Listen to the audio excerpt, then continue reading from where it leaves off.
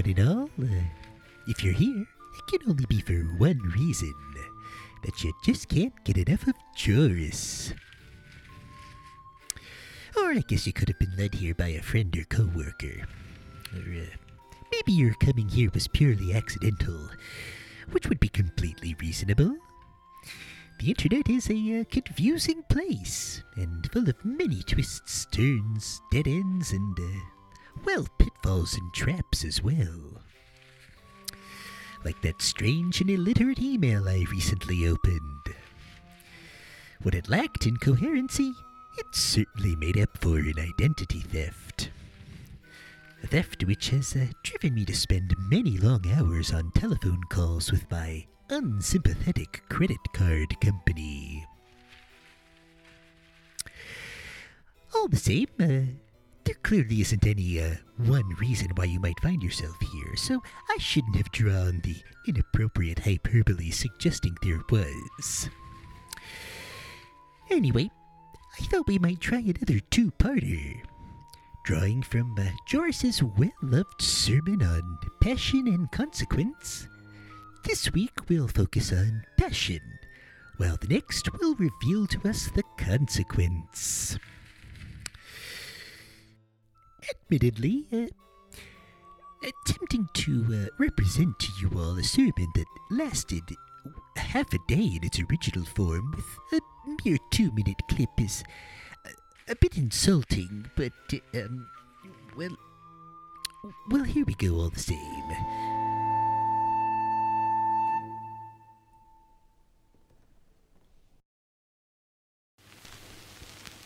I have no measurable love for man or woman. I barely love for myself, save that particular sort of love that manifests in resentment and pity. The sort that we might feel for an old donkey that staves off predatory species, but that brays terribly whenever he sees your face. And I have visited that variety of surgeon who specializes in madness and foul humors.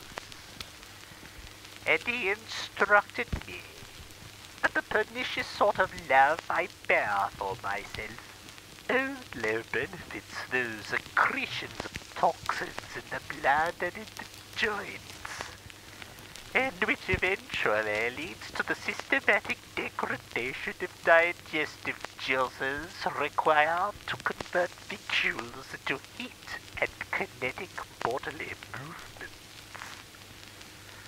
And that for this reason, I shiver and remain frozen in my wild catalepsies.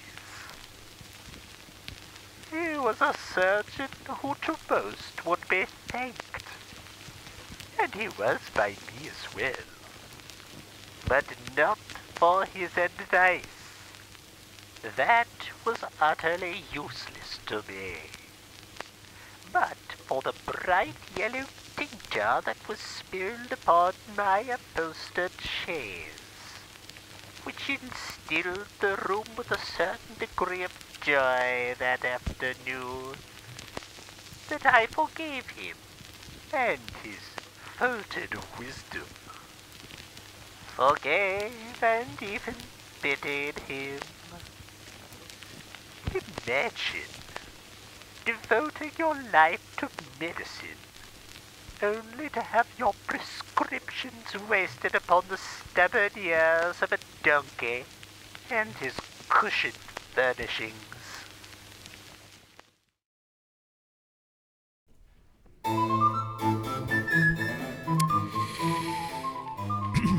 Well, if you're like me, you're probably wondering what that had to do with passion. And, I feel a bit misled myself. It merely seemed to demonstrate how passionless he is.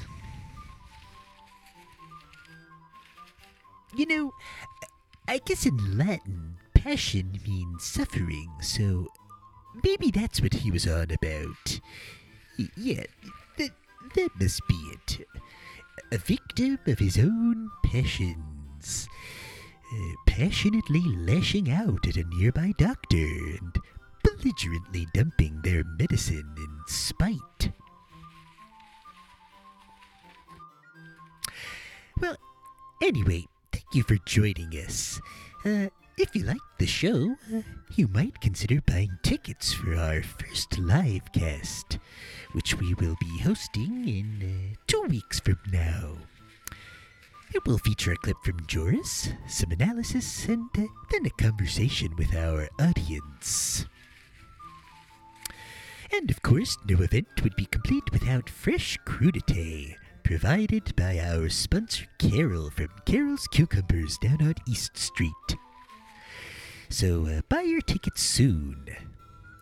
But for now, we say goodbye, and in the words of the chief zealot, drink nectar and go penniless into the crowd.